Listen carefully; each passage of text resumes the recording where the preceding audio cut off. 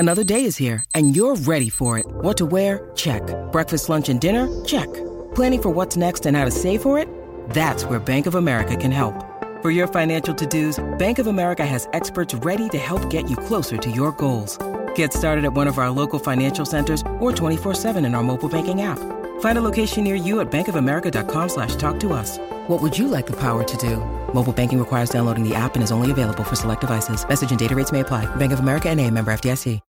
When you need mealtime inspiration, it's worth shopping Kroger, where you'll find over 30,000 mouth-watering choices that excite your inner foodie. And no matter what tasty choice you make, you'll enjoy our everyday low prices, plus extra ways to save, like digital coupons worth over $600 each week. You can also save up to $1 off per gallon at the pump with fuel points. More savings and more inspiring flavors make shopping Kroger worth it every time. Kroger, fresh for everyone. Fuel restrictions apply. You are at the absolute bottom in life, looking up at everyone and everything. Normal people look like superheroes. The people who can get up and eat breakfast and get dressed and go to work, come home and make a meal and clean up their house and spend time with their family seem to have this impossibly high level of functioning that you cannot comprehend. When you get up and look out your window, you see people and you see cars and you see activity and you see life happening, and you turn right back around and go back to bed and you say, "Oh, world, you're just a little bit too much today. I'm not up for it." You don't understand how anyone could have that level of consistency. I remember thought that kept coming to my mind over and over and over again when I was at my lowest, and this is a very random thought, is I didn't understand how anyone could love themselves enough to wash their hair consistently. Hair washing was something I really struggled with during some of my worst times. And I was really unfortunate because I actually had long hair at the time. So really, really problematic overlap of circumstances there. But when you hate yourself, when you can't stand yourself, when you think you're just the worst thing on earth, it seems like anyone who doesn't hate themselves must be some kind of narcissist, must be just so full of themselves. Even someone with just like a normal level of self-esteem seems full of themselves compared to someone who despises everything about who they are. But if you've been in a place like this, you might have had something really, really unusual happen to you, which is that in the midst of your despair and self-hatred, you might have had someone accuse you, of all people, being full of yourself. Seems ridiculous, I know, but a surprising amount of people have had this experience, and I count myself in that group. In fact, it's happened to me more than once. I remember when I was about 14 or 15, was at the mall with a few friends, and I remember this particular mall had like a lot of full-length mirrors. And every time we passed a mirror, I would look at myself in the mirror. And one of my friends apparently noticed this habit. And he's like, "Man, what is your deal? Are you just like really stuck up or something? Like, why do you always stare at yourself in the mirror every time we walk past one?" And I realized he was thinking that I was enjoying this. His perception was that I just like seeing my reflection in the mirror. And I can understand, in all fairness, I can understand why it looked that way to him. I was really weird about mirrors at that phase of my life. What he did not know was why I was looking in the mirror. He observed a behavior in me and he created a hypothesis about that behavior. And his hypothesis led him to conclude that I was this really full of myself person who just like couldn't get enough of my own beauty or something. And the ironic thing about that is that it was literally the opposite of that. That at this point in my life, I had been so bullied and teased and abused for so many different elements of how I looked and how I dressed that I had become obsessive about mirror checking because I was constantly paranoid that there was something wrong with the way I looked. I was always looking for hairs that were out of place or clothes, something that was my collar messed up or my eyebrows weird. Do I have cat hair on my clothes? That was one that I got bullied for a lot, especially in middle school. Because I had cats and loved them. And sometimes when you have cats and love them, cat hair gets on your clothes.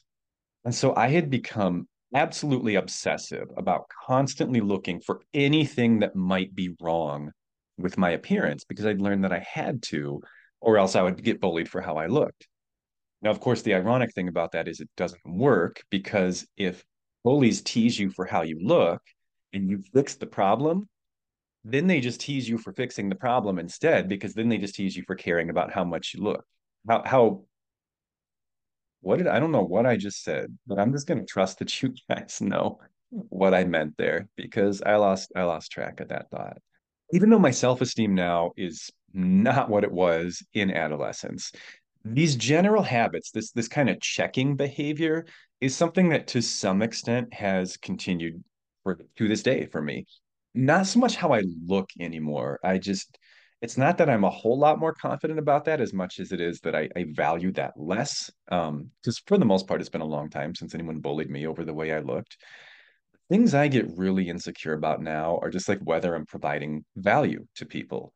And so another example of like you could observe this behavior and draw one of two different conclusions about it is I read every review that anyone leaves for my book or for my podcast. I do not read every YouTube comment just because it's a matter of volume and time, but I do read a lot of YouTube comments. And I can understand why a behavior like that might look to someone like, oh, he's just trying to confirm, like he thinks he's amazing. And he's trying to find confirmation of that. He just wants to constantly build himself up. In fact, it is the opposite. No matter how much I accomplish and how far I go in life, there is a voice in my head that still says that I am worthless and doing nothing. And so when I look at these things, I am not trying to confirm the voice in my head that says I am awesome. I'm trying to contradict the voice in my head that says I am worthless. And I suspect that many of you watching or listening to this understand that. It's an interesting phenomenon, but however you say that, in human behavior, which is that in so many domains, two opposite ends of the same spectrum can look identical, indistinguishable from one another. One that we've talked about on this channel before is the Yerkes-Dodson law. Someone who is overwhelmed by stress behaviorally might look identical to someone who doesn't really care about what they're doing because both of those people might display a low level of activity. One because they are disinterested and disengaged, the other because they are shut down from feeling overwhelmed by a massive to-do list or what feels like a life or death situation to them. Another place you'll see this happen is with empathy. And this honestly could be a whole other video, so I'm just going to touch on it briefly here. But someone who has a very, very high degree of empathy can easily get overwhelmed by other people's feelings and struggles and needs and might shut down at times because of this overwhelm and overstimulation.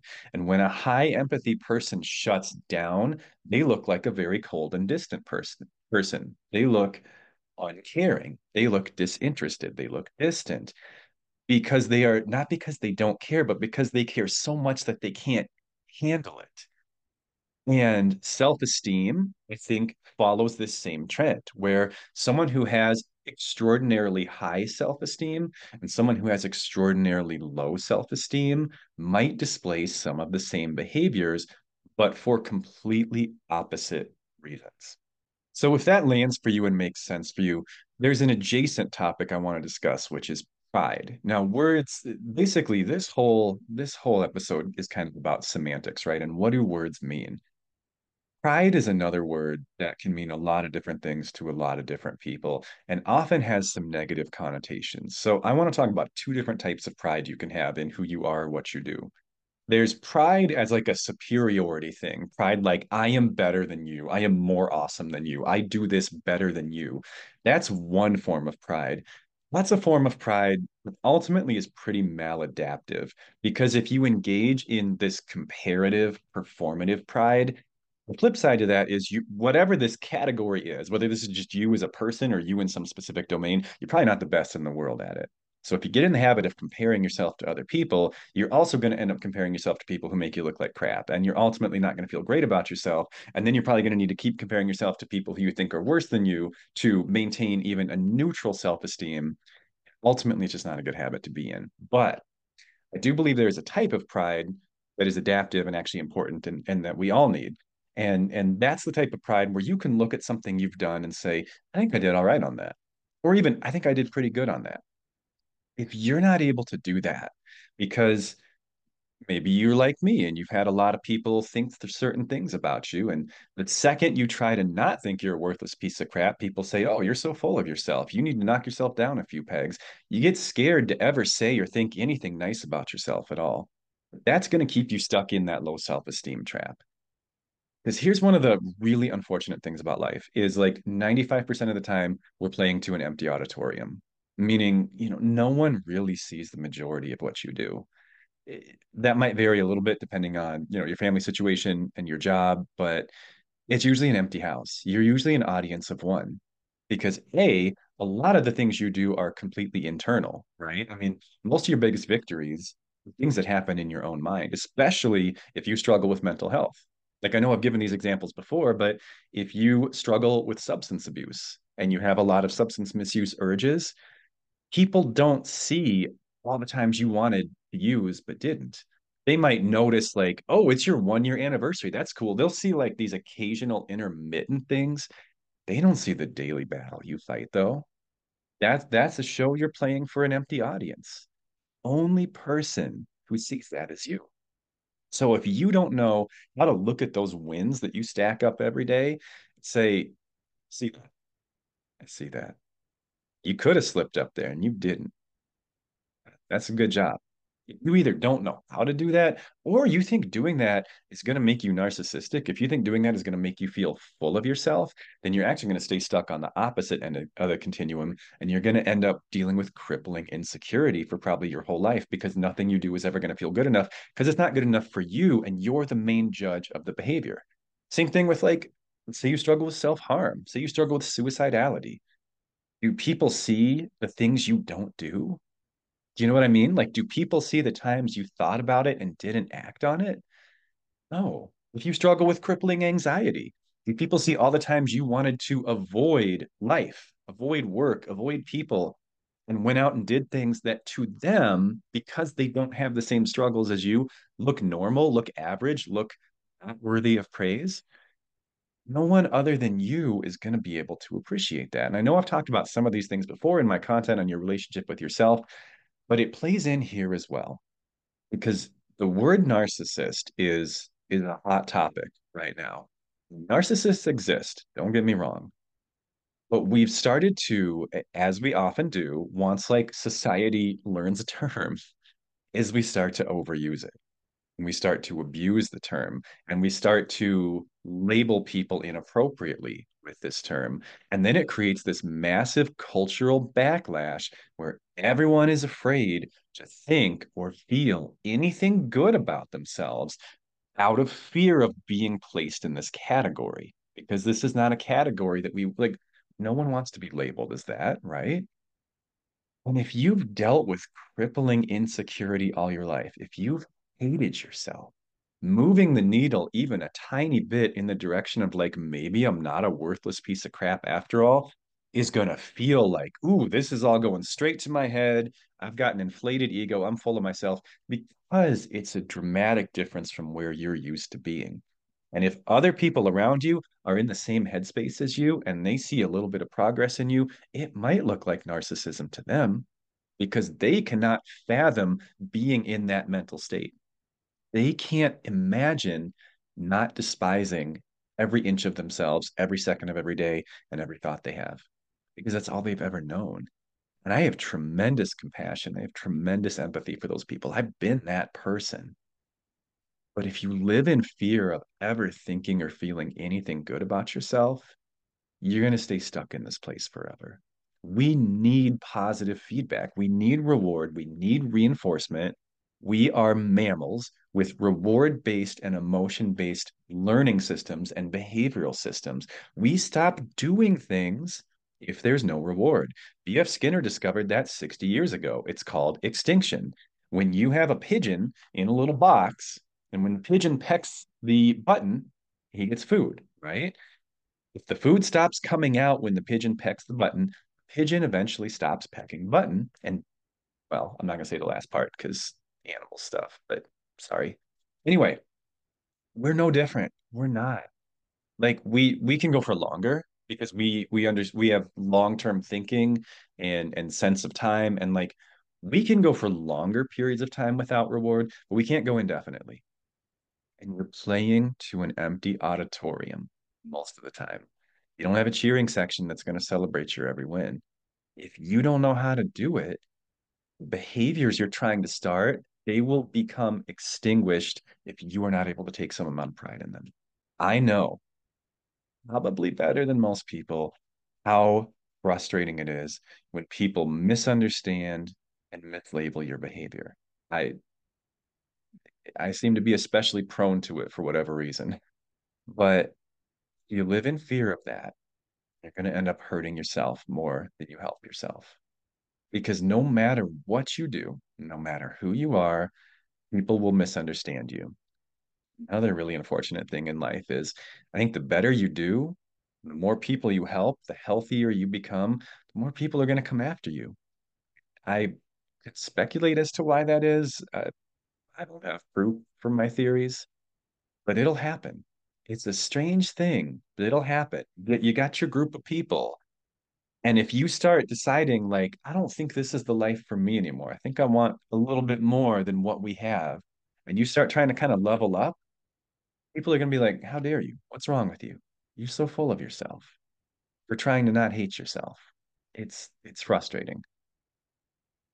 But ultimately, you have to be the judge of your own actions. You can't just accept other people's labels or language for what you're doing because they are only able to observe the behavior.